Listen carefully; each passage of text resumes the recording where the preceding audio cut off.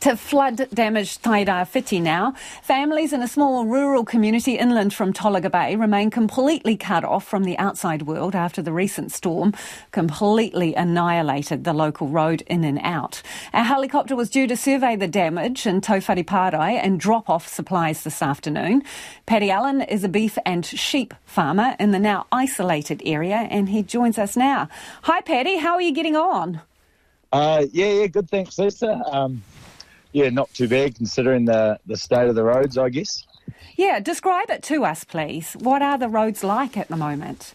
Yeah, they're pretty shot, to be blunt. Obviously, most people would have seen the pictures of the Tauwhariparai road. There's some massive slips down there, but for the rest of us, sort of up the Tauwhiri, up the Mara road, sort of inland from Tokomaru Bay and Tolaga Bay, all of our roads are all sort of blocked off. There's the Tauwhiri road that's blocked off and the Mara road and Hongia that we could have other access through, but there's obviously big slips through them, so we're just blocked in at the moment, and possibly we might be able to get out tomorrow. Oh, what makes you say that, and how?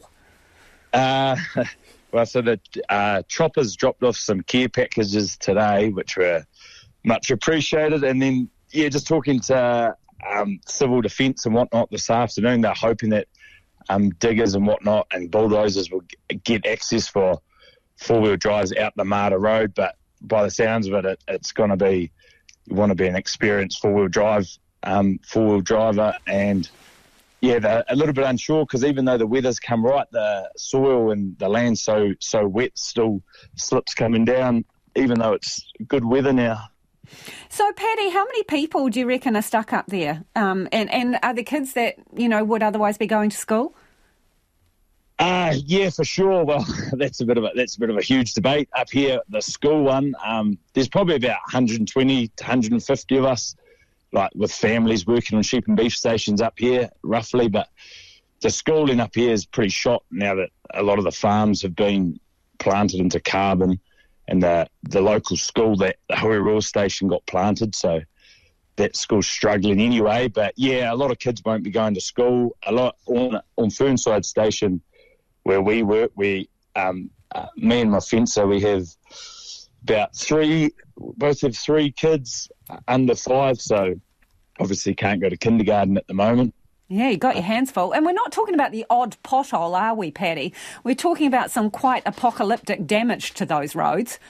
Yeah. There's some pretty just big slips, really, and then in places the whole roads just disappeared, really. And yeah, it's crazy, but I mean, in a funny way, because this year's been so crazy, we're sort of starting to get used to it a bit. Like after the Cyclone Hale and Cyclone Gabrielle, we were stuck up here for so long, it's almost becoming the norm.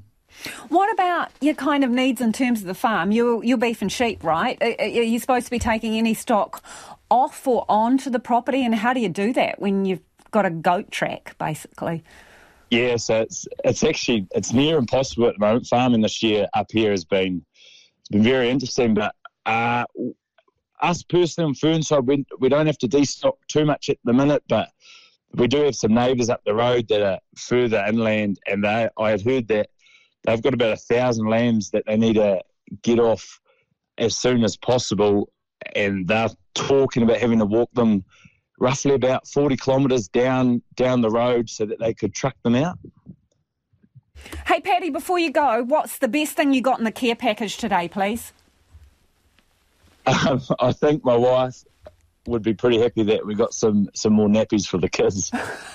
Good answer. Thank you, Paddy.